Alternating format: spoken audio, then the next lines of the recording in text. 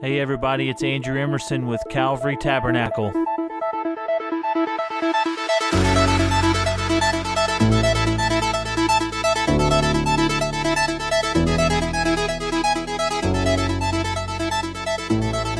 Hey, so glad you could join us today for our second episode of our podcast from Calvary Tabernacle.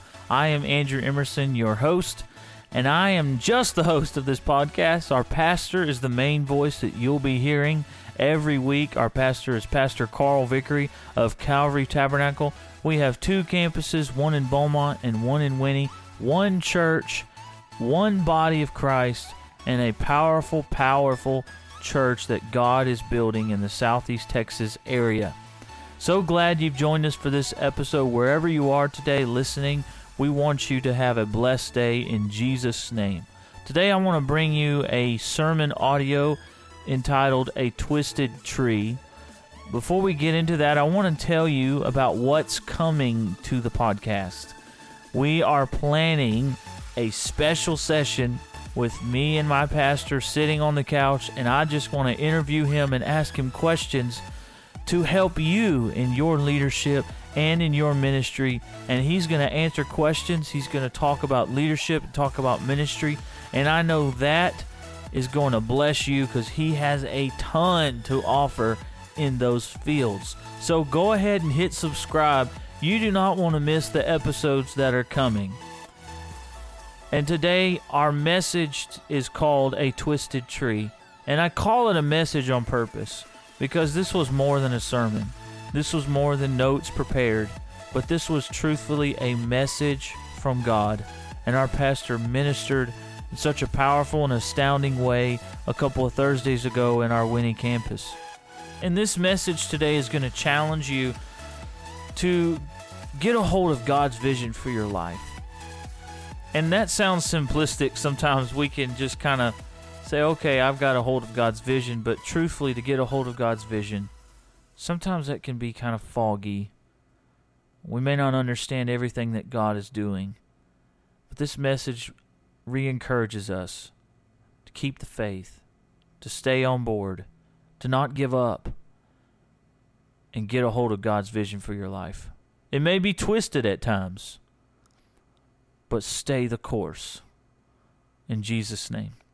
I want to bring to you Pastor Carl Vickery preaching a message, A Twisted Tree. God bless you today. And I'm going to begin reading at verse number 1.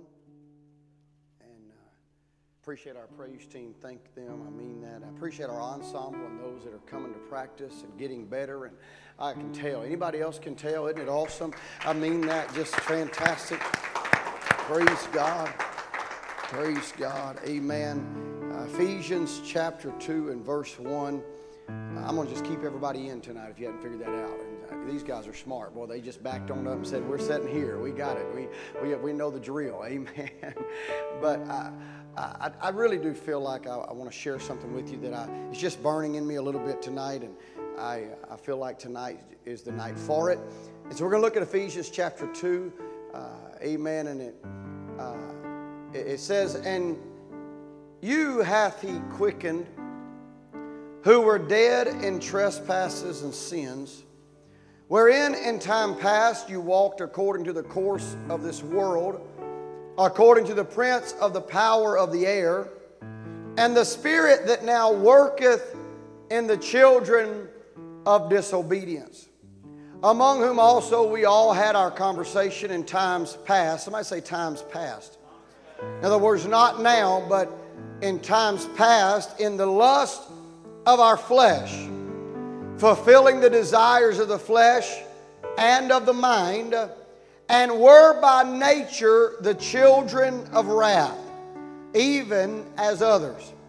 But God, who is rich in mercy, for his great love wherewith he loved us, even when we were dead in sins, hath quickened us together with Christ. By grace you're saved, and hath raised us up together, and made us sit together in heavenly places in Christ Jesus, that in the ages to come he might show the exceeding riches of his grace in His kindness toward us through Christ Jesus. For by grace are you saved through faith, and that not of yourselves, it is the gift of God, not of works, lest any man should boast. For we are His workmanship, created in Christ Jesus, unto good works, which God hath before ordained that we should walk in them. Amen. The whole pretense of this is God saved you to become like Him. No matter how you were in times past, God didn't care where you were at then. Didn't matter what you did then. But now God has saved you so that you might become more like Him. He didn't save you because you were good. He saved you that you might become like Him. He didn't save you because you did good works in times past. He saved you because He knew what you could do going forward. Somebody say amen. I want to talk to you tonight, and I'm just going to title this A Twisted Tree. That sounds like a good title. God, I love you. I ask you to help us tonight. Let the Word of God go forth. I pray, give us revelation, give us understanding. Help us tonight, God. Let our eyes be open. Let our spirit be willing. Bring us to repentance tonight, a true repentance that changes our lives, that changes who we are, that causes us, no matter where we're at, to want to become more like You. Help us to leave better when we leave than the way we were when we came. In the name of Jesus Christ. Somebody clap their hands unto the Lord in the name of Jesus.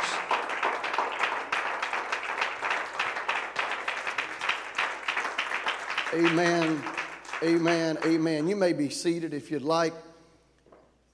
I promise you, I feel like, I may not, I better not promise. I feel like my title will make sense in a minute.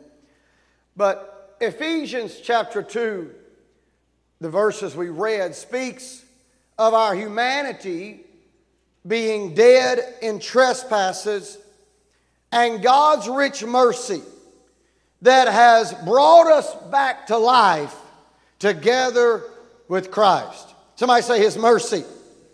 I need you to understand this tonight because I want you to realize what we can be. And I'm going to do my best to bring this out because this isn't polished tonight. I felt this in prayer this morning and have wrestled with it all day. And so if you'll just bear with me, I feel like God wants to speak to this church in just a moment. It's not, if you will, because we had it all together. It says we've been raised up together and made to sit in heavenly places because of the grace and the mercy of God. It is not of us, but rather it is a gift of God. Does anybody still believe that you're here because of God? That you should not have made it here. You should not have survived. You should have OD'd a long time ago. That car should have hit you. That fall should have killed you. That the oppression should have took you out. But by the grace and the gift of God, you made it to the house of God. He didn't care what you looked like. He didn't care how He found you. But He brought you back out of the dead that was going to destroy you and said, I want you to become more like me. I didn't pick you because you were handsome. I didn't pick you because you had it all together. I picked you because I knew what you could do. Not because of what you've done. Not because of who you are, but because of who you can be. This is what it means when it says we are the workmanship of His hands. In other words, whatever God has us to do. He's already put it in you. In other words, you may say, well, I can't do that. God says, yes, you can. You may decide, well, I don't know if I can accomplish that. The Spirit of God says, no, I know you can. Why? Because I know you better than you know yourself. I've seen you when you couldn't see yourself. I know what you can do because I have equipped you. I want you to look at something, and I'll hurry. You cannot take credit for what you are. See, I've learned this at 40, thank God. I was tired of going through this lesson. But I realize in my life, God can turn the water off tomorrow, so to speak. One phone call can totally bring travesty to my life. I got a text early this morning, maybe a little later this morning, not super early, but you know what I mean. And Sister Debbie's niece was being rushed to the hospital with 3 brain bleeds on the brain. One situation can turn you may think, well, I know what I'm doing and I got it all together and it's because I'm so talented and it's because I'm so smart and I help you out. There's people smarter than me in prison. There's people smarter than me that are shooting heroin up their veins. There's people smarter than me that are snorting cocaine up their nose. It's not because I'm anything. It's because thanks to the mercy and the grace of God. It's not because I've got it all together. It's because He saved me. See, pride sets in. Well, it's because I put in hard work. And I tell you, this really happened. When I was a 7th grader, I went out for football, and you had to get a physical back then. I don't know if they still do that, but you had to get a full physical. And part of the physical was you bend over, touch your toes, and the doctor puts a thing on your back, and he traces out your spine.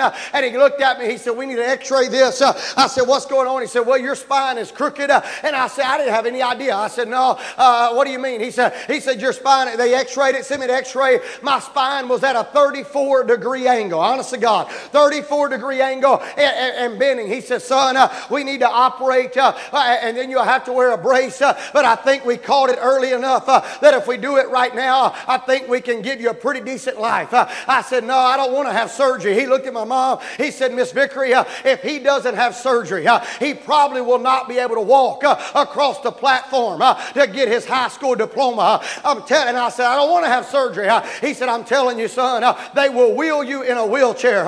Understand, to get your diploma if we don't have surgery. You realize, I said, God, let me have some time. I said, Doc, let me have some time to pray about it. I began to cry and seek the face of God. It wasn't because I had it all together, but I went back a month later and the doctor said, I don't understand. I said, what's up? He said, it was at a 34, but now it's at a 17. He said, that's impossible. I don't know what happened. I said, let me spend some more time in prayer. And so I went back and I began to seek the face of God. I got anointed. I got prayer cloths. I did it all. I wasn't ashamed. I needed healing. I didn't want to have surgery. And I went back another month and he looked at it. He said, he shook his head. He said, I don't understand this. I said, what's going on? He said, son, your back is straighter than mine. He said, I don't understand. It was at a 34 and getting worse, but now it's at a 3. He said, and mine's at a 6 or a 7. Everybody has a little bend to their back. He said, anything under 7 is acceptable. He said, mine's probably 6 or 7. He'd hear you sit at a 3. And I've never had a surgery. And I understand, I understand I had one knife or laser or spine or brace or anything. And it didn't mean much to nobody else. But the day I graduated high school, I walked across that platform and they said, you graduated. I said, you have no idea.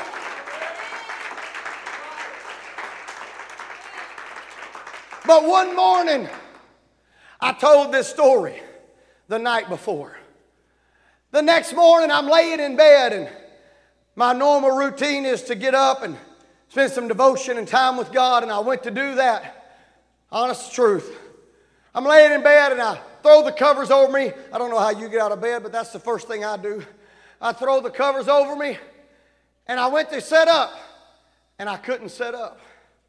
Now, we're talking about this a few years ago. And I went to get out of the bed, and I couldn't get out of the bed.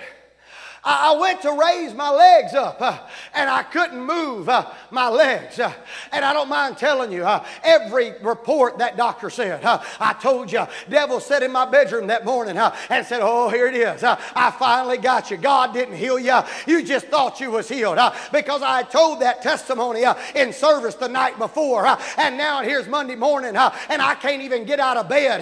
And I'm sitting there and I'm going, God, oh, fear began to set in. And faith, but I couldn't find it right then. And I began to say, oh God, what's going to happen? I can't even get out of bed, let alone walk. And honest to goodness, I said, what am I going to do? And something hit me and said, God healed you then and you're still healed. Don't receive what you're hearing now. And I began to say, in the name of Jesus, the same God that touched me at a 7th grader is still able now. Understand? But I realized something. Let me finish that so you won't think. In about 5 minutes, I swung my feet over the bed and I said, in the name of Jesus, and I stood up. And you can think whatever you want, but the door of my bedroom slammed shut. And I said, devil, just stay out of here. I know I sound crazy. I'm telling you what happened. The door slammed shut. And I said, in the name of Jesus, don't come back.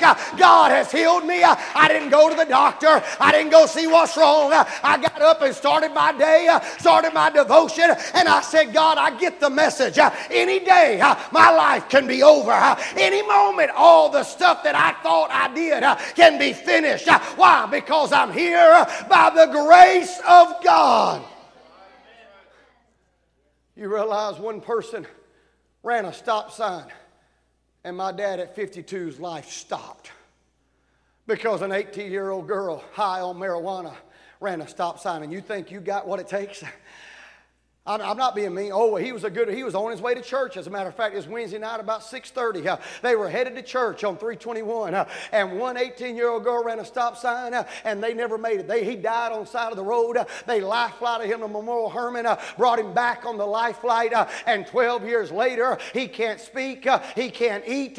He suffers a brain injury that he is totally immobilized to where he can't even go to the restroom by himself. He can't get out of bed by himself. And I tell you, and you think you're something special, and I tell you, God, we are here by His grace.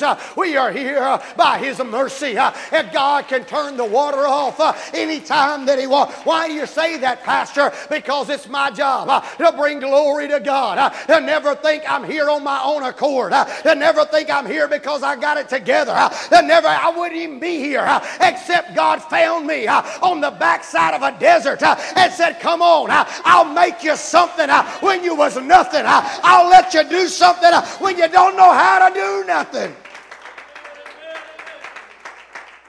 I'm going to tell off on myself a little bit. I hope y'all can take it. When God called me to preach, I didn't know how to preach.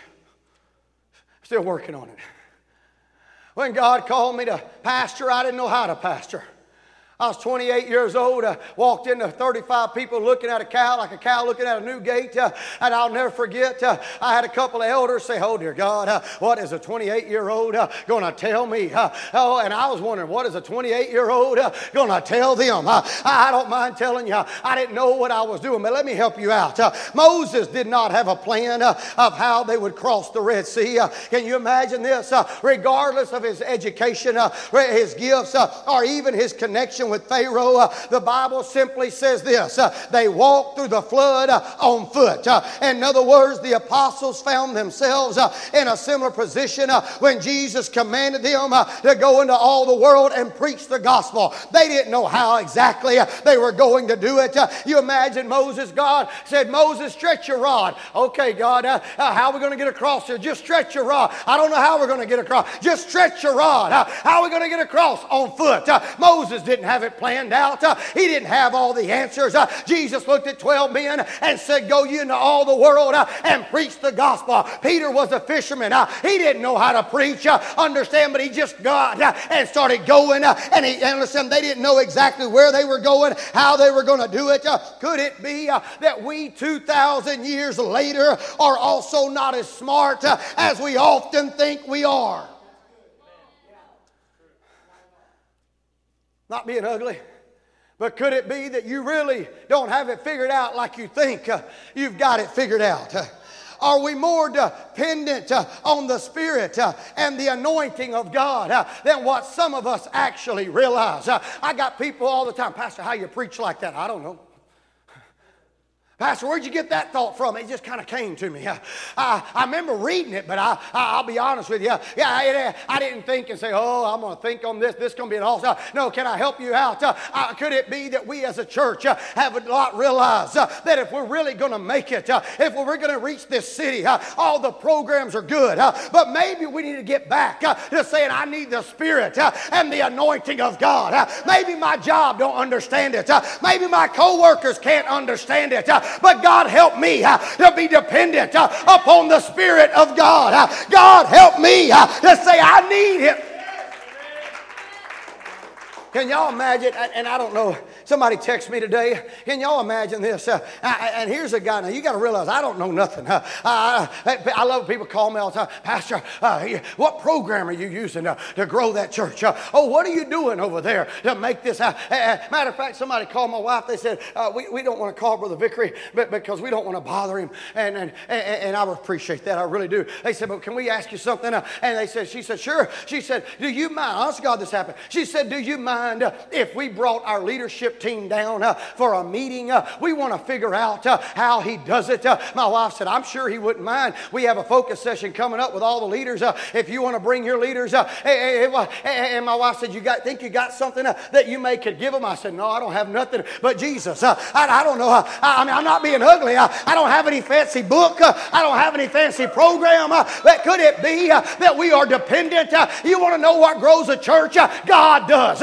You want to know what changes a life? The Spirit of God. You want to know what heals the sick? The anointing of God.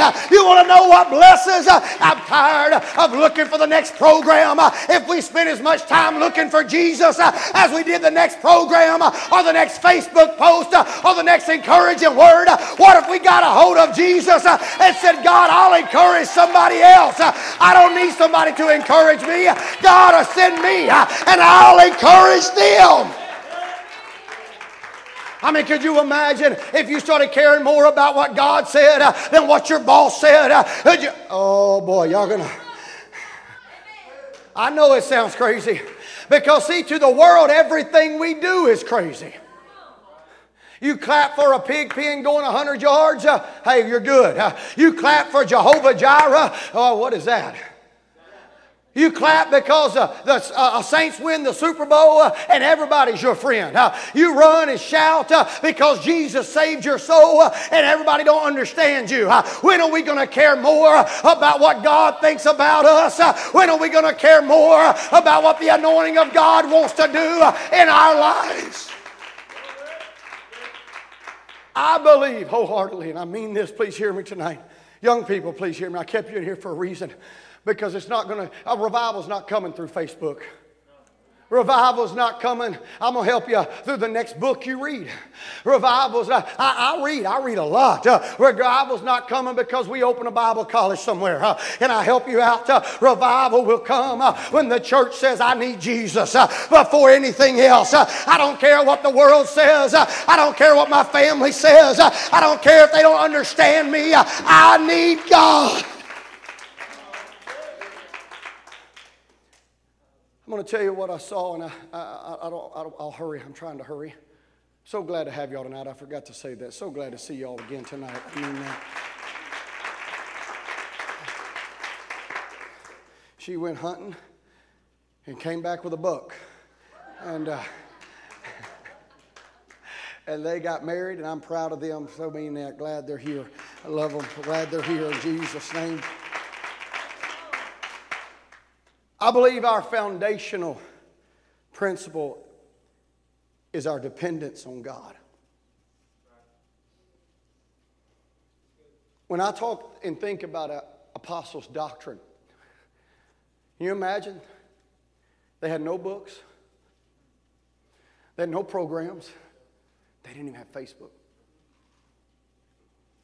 Can you imagine life without Facebook? I mean, you understand, what we read that we call the Bible, they wrote. Does that make sense?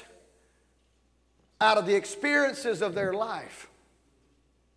And they turned their world upside down because they were dependent on Him. I believe our foundational principle is our dependence on God and our understanding that we do not have all the answers. How's my child going to be saved? God. How's my marriage going to work out? God. How's it going to be, Pastor, with this sickness? God. How's my finances going to turn out, God? Could it be that we've lost sight, that we're really more dependent on Him? Why do you go to church? Because I need Him. Because any day of my life could be my last. I'm not being ugly, but I could wake up in the morning. Brother Jonathan told me today, he said, Pastor, I don't like it when you say that kind of stuff. Because if you died, dear God, I don't know what I'd do. Can I help you out? You need God more than you've ever needed God. But I could be the one waking up with a brain bleed. I don't want to. That's not what But what I'm saying is God can change your situation anytime. Don't think you're high and mighty. I know some people, they get a little money in the account. They're like, oh, look at me. Bless God. I got it together. Honey, God can cause your money to dissipate and disappear. And you wonder... Perhaps we should not work so hard to attempt to figure everything out as much as we should figure we need God. Stay with me for just a moment. We're not smart enough to figure everything out.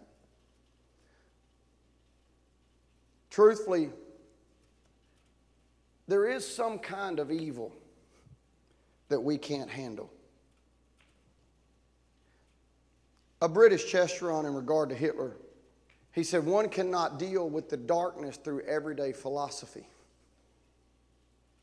We need God.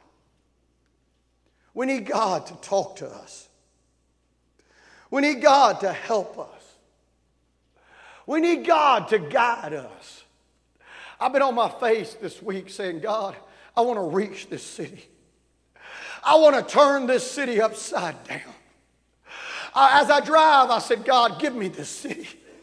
As I go through the highways and the back roads, I pray, God, come on, bring that house, that family to Calvary. I don't know how to win them, God, but you do. I don't know how to turn them upside down, but you do. I don't have all the answers, God, but I need you and they need you. And somehow we can get together and you can quicken them like you quicken me and we can be saved together.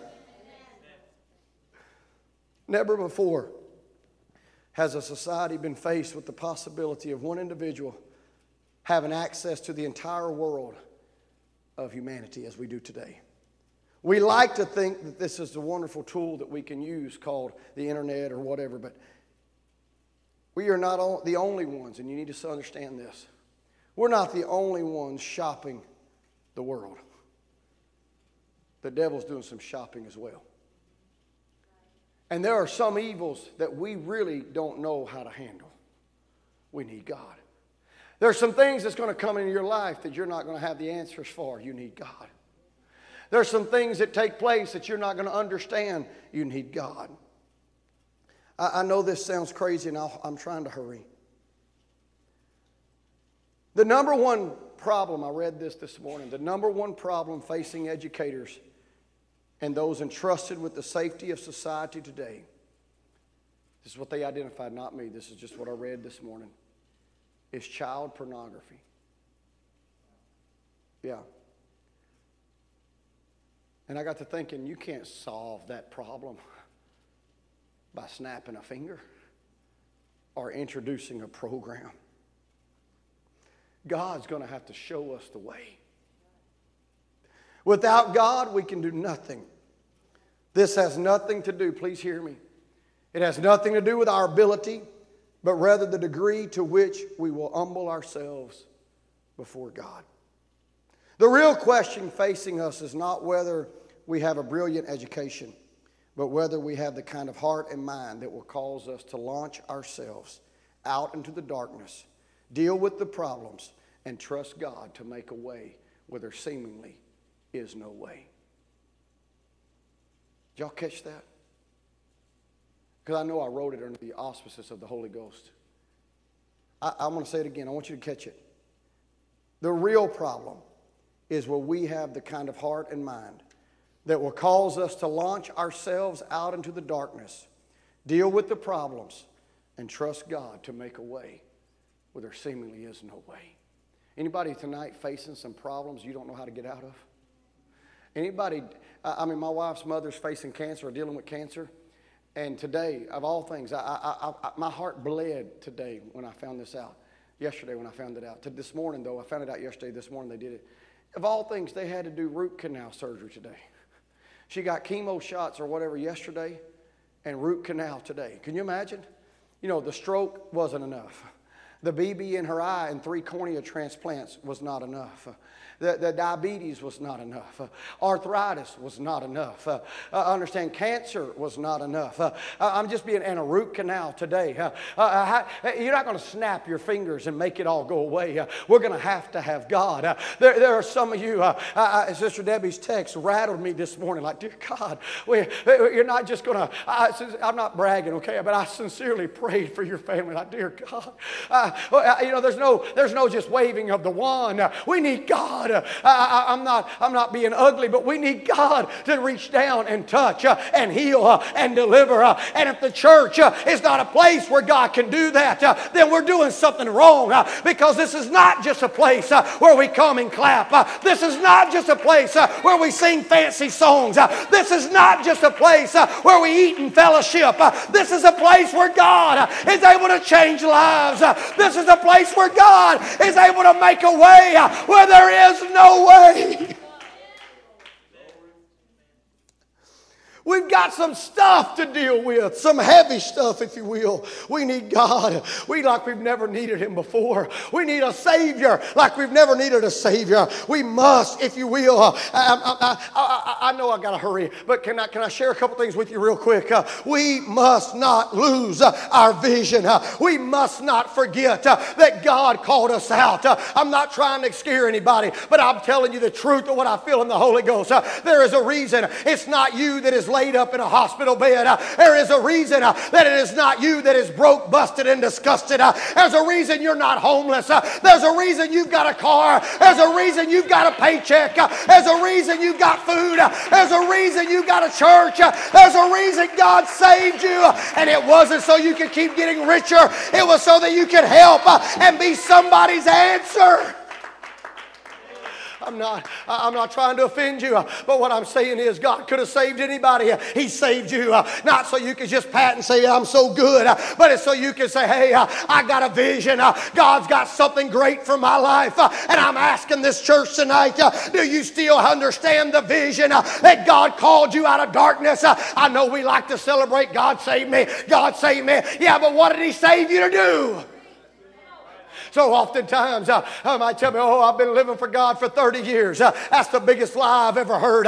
You hadn't been living for God. You've been sitting on a pew and taking up space and living the same year 30 times.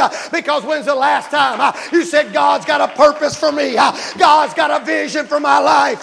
God's got a destiny for me. With man, not too much is possible. But with God, all things are possible. And I'm asking you tonight, do you still believe in what God brought you out of the world for? Or have you just slid back into a comfortable spot on the pew and satisfied that He saved you?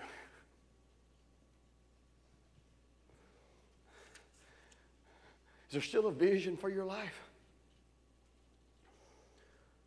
You may ask, so how are we going to walk across this flood, Pastor? We must realize that what we think God will use may not be the means by which the impossible will be made possible. God could have built a bridge over the Red Sea, but He said, no, I'll let you walk. I'll part the waters. I don't know about you, but I've seen bridges. I've never seen the waters part. I'd have loved to have been there that day.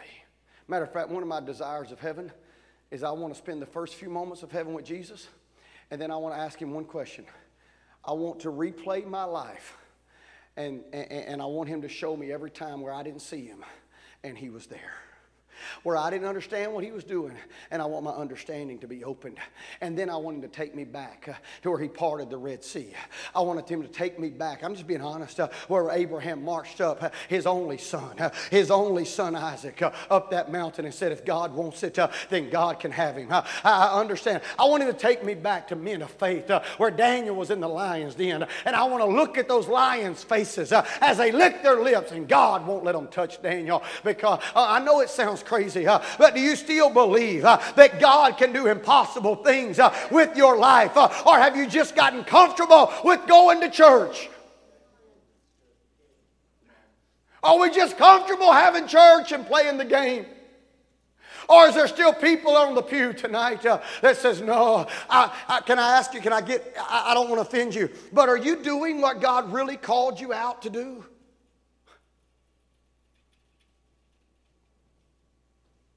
I saw this morning, and I got to hurry.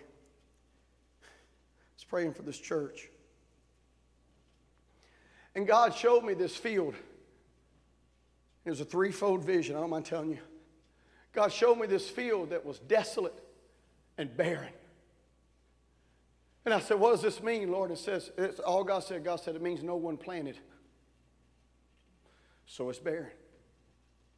Then the next thing, I have to describe it to you just how God deals with me. The next thing I saw was a plentiful field, full of corn, wheat, tomatoes, cabbage, just busting out the seams. And I said, God, what is this? Honest to God. He said, the first field is how I brought them into church. They didn't have anything. They didn't have any real field to harvest. They didn't have any blessings or favor on their life because they hadn't been planting blessing or favor. He said the second field is when they got in the church. I started blessing them because they started planting. They started learning how to plant. They started learning how to get a harvest and how to live for me and how to get close to me. And then immediately it went to a third field, and that third field was a half-eaten over field, just ugly. And I said, God, what is this? And I look back. I know this sounds crazy. And I look back, and they were harvesting that plenteous field.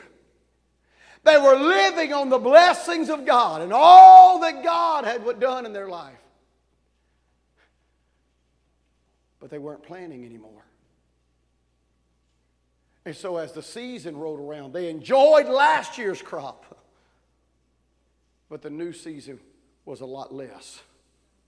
And immediately I was to the barren field again. Because when you don't plant, it doesn't matter how much God blesses you one year. You don't have a crop next year.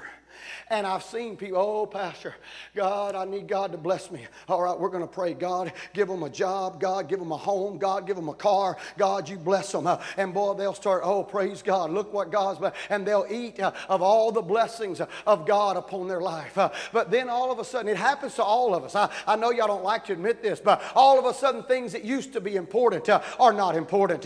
All of a sudden, things that used to be priority are not priority. And before you know it, you're living all the blessings. It looks like you've got it all together, but you don't see next year's crop. You don't see next year's failure to plant this year means no crop next year.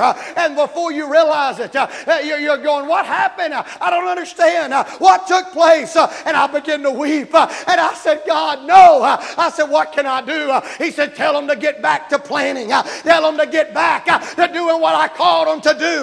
They're not called for where they're at. They're called for where I want them to be.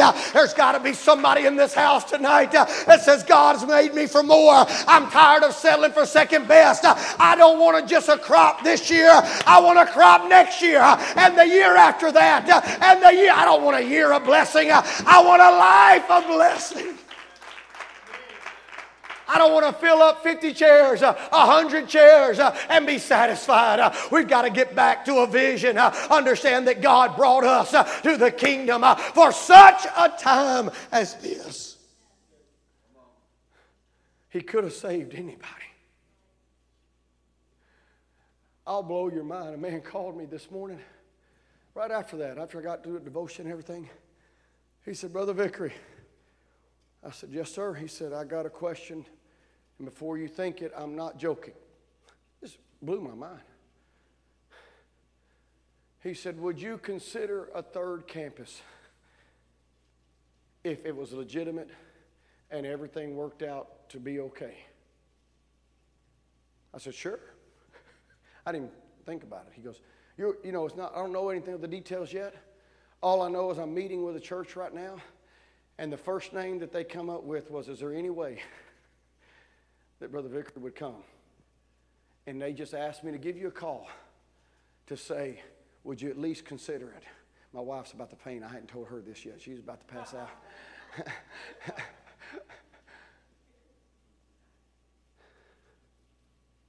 I know y'all think I'm nuts.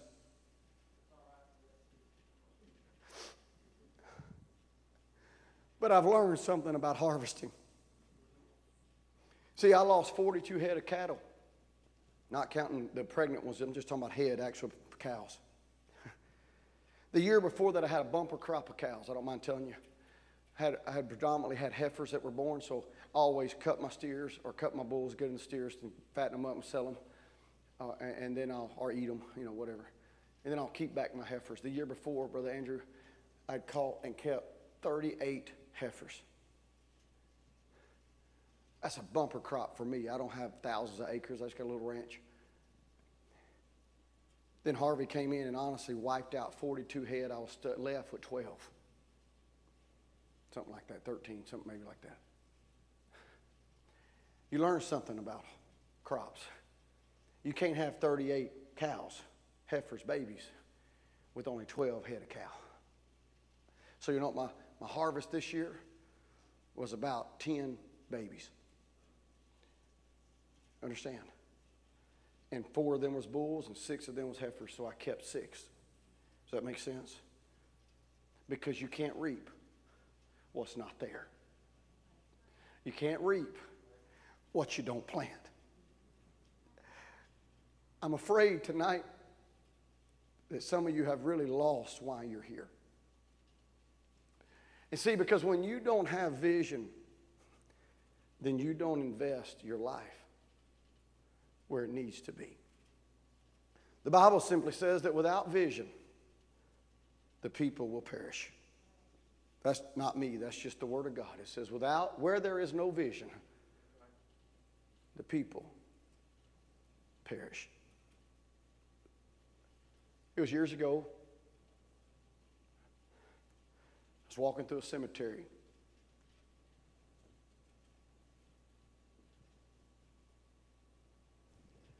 And I noticed, I got through laying somebody to rest and doing the funeral. And I was just walking back because this person was close to me, and I wondered. Anybody ever have somebody die and you wonder what you're going to do? This was kind of how this person was to me, like, oh, what am I going to do now? And I looked up, and there was this tree. It was the oddest looking tree. Sister Lakin, the bottom of it looked like it was 5 or 6 trees. But when you got a little above the ground, they were all twisted together into one big tree. But not only were they twisted, it had turned on its side seemingly and started to grow this way. And I know it sounds silly, but as it grew this way, it also grew this way and come up again. And all these trees are grown together and twisted. And I know this sounds silly, but I felt the Spirit of God say, that's a lot. This is what I do right here. This tree didn't grow by itself. It grew like this because of me. And I know this sounds silly, but somewhere that tree just would not give up. You could see scars on that tree, but it said, I'm not going to quit. Branches literally on one side. I don't know if you've ever seen this, but what I consider, the only thing I can explain it because I've seen it happen to me, and I wasn't there to witness it. I'm just saying my logic, okay, of what I've known. lightning took one side out. One whole side was like exploded out and burnt with no bark, just ugly. Pitiful year. But it refused to give up. So it just adjusted and kept growing. And then somebody, after all of its struggle, I guess one of the landscapers or something come out and on where it made this, it went up and made this little thing here. They cut it off with a chainsaw. Because it was approaching the building. After all of that, some crazy guy just, and the tree said, I'm not going to give up. And so it literally, all these trunks grow in, twisted all kinds of ways. Lightning on this side, thing goes into here, sawed off here. It just says, okay. And starts growing. Gets around the eave of that building and starts going up. I said, what kind of tree is that? And I know it sounds silly, but I felt like the Spirit of God spoke to me and said, that's a tree with a vision. He didn't want to give up. Was it easy? No. Was it always what he wanted? No. Did he always understand? I mean, you imagine the tree down there. Really, God? Lightning? The other night, my daughter and I mean, you got to imagine, Sierra's my wrestler. Her and Celine. Celine's my termite. She's like a mosquito. She just, dear God. But Sierra's got this problem. Every time we wrestle, she hits her head on the bed. Every time. So you hear, and I'm like, shh, shh, shh, shh, shh, don't hurt, it don't hurt. Shh. You'll be all right. So she said, Daddy, I'm going to put you in a headlock. I said, oh, no, because you always hit your head on the bed. She said, I'm not going to hit my head on the bed. I'm going to hit your head on the bed.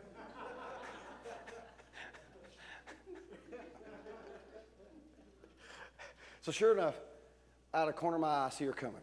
Boy, she's ready for the headlock. She grabs me by the neck, and I'm laying down. She grabs me by the neck and kind of rolls over to kind of hold me down. And when she does, she hits her head on the bed. She goes, boom. She jumps up and says, really, Daddy?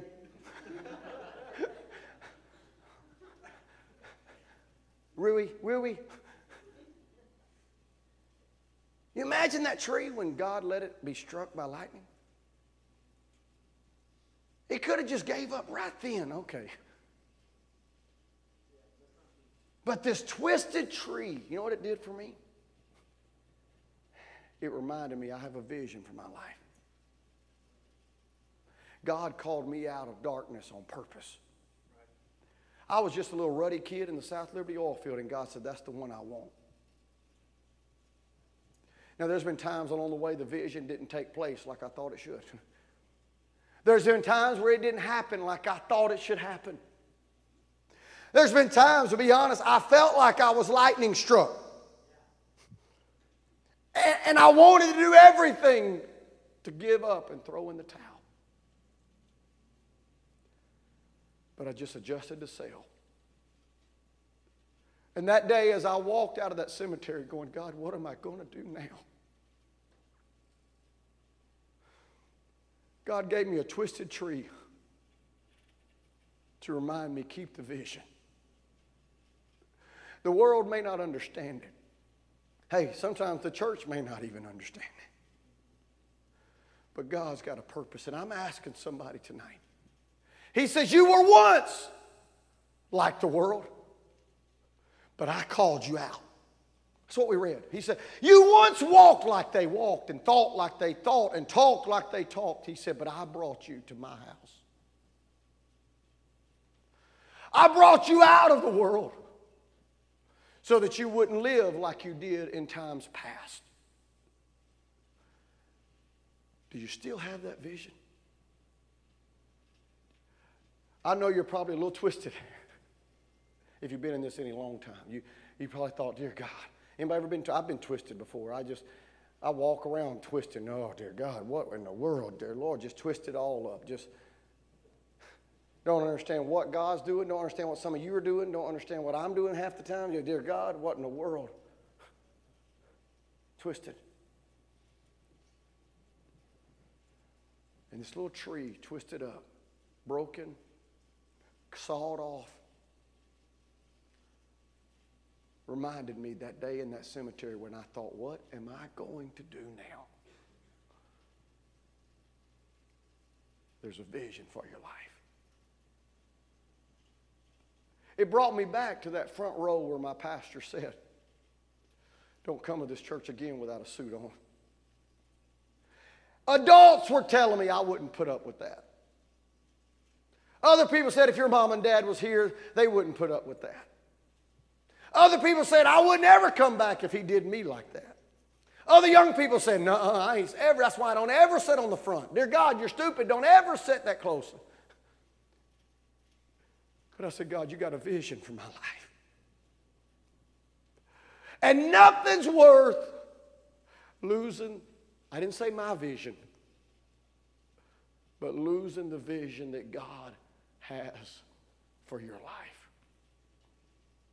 People may not understand it. They may not agree with it. But I'm talking to somebody in this house tonight that God brought you out. And it was to do more than what you're doing. It wasn't so that you could be where you're at right now. God has a vision. And I'm asking you sincerely, and I'm closing. Do you still have the vision that God has for your life? Or are you just satisfied with a good crop for 1 year? Do you still believe that God picked you and brought you out for such a time as this? Or are you just satisfied with coming to church?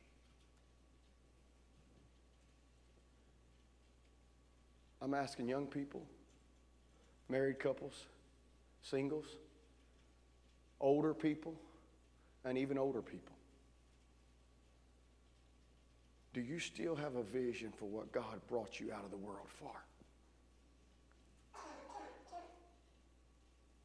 Because I'm going to tell you, I'm ready to see God do some things in this church. I'm ready to see God move in ways that we've only talked about. The other night we had a lady that couldn't eat cornbread. God reached down and touched her, and she's been eating cornbread all week. Because that's the God I serve. Had a guy last night. I said, you got the Holy Ghost? He said, I don't know. I said, when you leave here, you'll know. Guess what? You probably saw it on Facebook. He took a picture of the certificate, posted it on Facebook, said, now I know.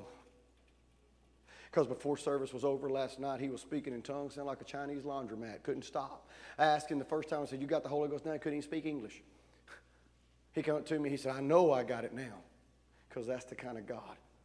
And that's the kind of stuff God wants to do. Does that make sense? I'm not being ugly, but do you still have a vision?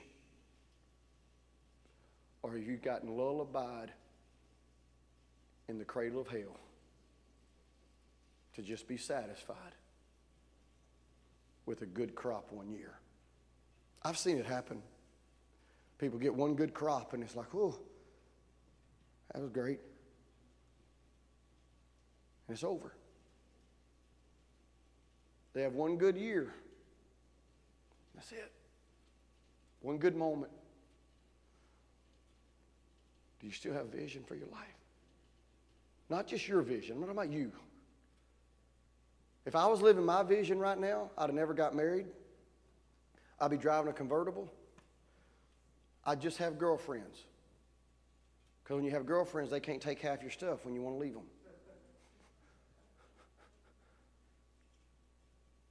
That's my vision. You ask my mama, at 14 years old, that's what I told her, that's my life dream. But that wasn't God's vision. And I'll never forget where I traded my vision for His vision. Oh, God. I can't forget the night where my vision died to get His. Come here, Sydney. When I look at this girl, his vision is so much better than mine. See, single men don't get this. Understand what I'm saying? His vision's better than yours. Because my vision died. I didn't do what I wanted to do, but I did what God wanted me to do. I'm so much better now. Thank you, girl. Proud of that girl right there.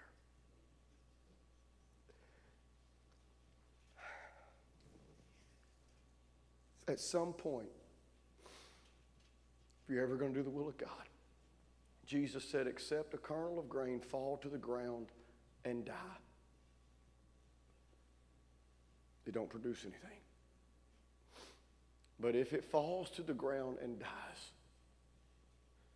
it will produce much fruit. At some point, you've got to decide, do you want your vision or do you want to do what God called you out of the world to do? He said, you lived like that in times past, but I brought you out of that. You thought like that in times past. You acted like that. We all did. That's what Paul said. He said, we all did. But I brought you out of that.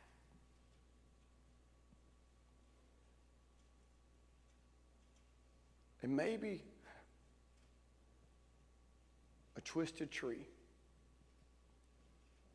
could give you your vision back for what God has for your life. Maybe tonight there's somebody that would be honest enough, and I'm not going to embarrass anybody tonight, but you'd be honest enough to say, you know, I've lost God's vision for my life. Somehow I've got distracted and preoccupied and started building my kingdom again. And I've forgotten about his. I got in this thing to save souls and I hadn't saved one yet. I got in this thing to help build the church and now I'm just part of the church. I got in this thing to do something for God. And now I'm barely doing something for myself. I've lost my vision, Pastor. We all go through those times where we wonder, what am I going to do now? And God gave me a twisted tree that said, hold on. Don't lose vision.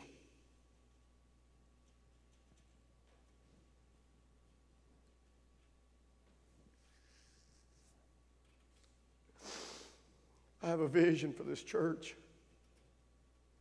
A vision for what God wants to do in this city.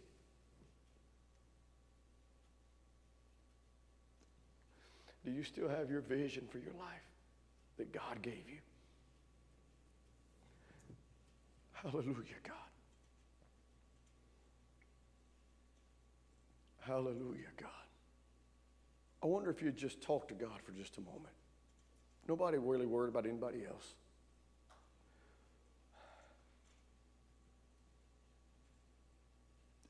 I'm asking you sincerely as you talk to God, have you lost God's vision for your life? Have you become satisfied with less than what God called you to do? I shouted the other night when God touched that lady because that's the vision that I have for this church. People come in sick, but they walk out healed. People come in bound, but they walk out delivered. What about you? Are you doing what God called you to do? Or have you lost the vision? Maybe a lightning strike hit you out of nowhere. Maybe somebody came and cut you off when you didn't understand why they would do that. Did you redirect and keep growing? Or did you let it stalemate you and just become satisfied with where you're at?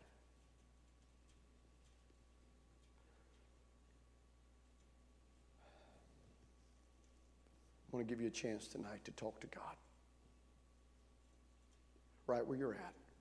You can move, you can shift, you can go to the altar, you can stand, you can kneel, you can lift your hands, whatever you want to do. But I'm going to ask you tonight not to walk out of this house without a grip on God's vision for your life. Maybe a twisted tree can do for you what it done for me. Maybe a twisted tree can give you the vision. Because you know, you can try to hide it, but you know God handpicked you and brought you to this church. Do you still have that vision? You know you should be dead tonight, or in prison, or bankrupt. But God reached down and saved you. Do you still have that vision of what He saved you for?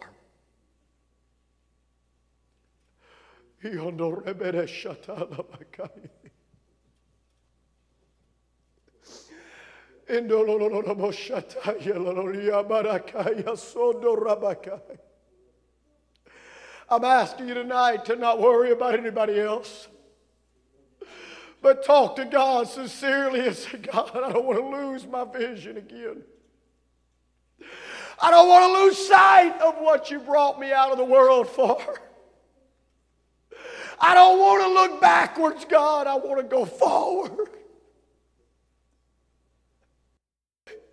I may not have grew like I thought I was going to grow, but I'm not going to give up. I may not be tall and straight. I may be short and twisted, but I'm not going to give up. I'm going to keep pressing. I'm going to keep getting what God wants me to have. I'm going to get God's vision back in my life, and I'm not going to let it go. I don't want just a good year. God, I want to turn my life to where I plant and I crop. I plant and I reap. I plant and I reap. I plant and I reap. I don't want just one good year. I want to do what God's called me to do. I don't want to lose the vision God has for my life. I don't want to be the same in the church that I was out of the church. Oh, God. You brought me out of that. Not to live the same old life and think the same old way and act the same old way and do it my way again and again. You brought me out to do it your way, God. Help me to get that vision. Amen. Amen. Thank you for joining us today for this episode from Calvary Tabernacle Podcast. We are so thankful that you've come to be a part. If you'd like more information about our church and our locations of our 2 campuses, go to ctministries.org. Like us on Facebook, and definitely hit subscribe for future episodes. I know you won't regret it. I hope you keep the faith today. Don't give up. Hold on to God's vision for your life. I'm Andrew Emerson, your host. I'll see you next time.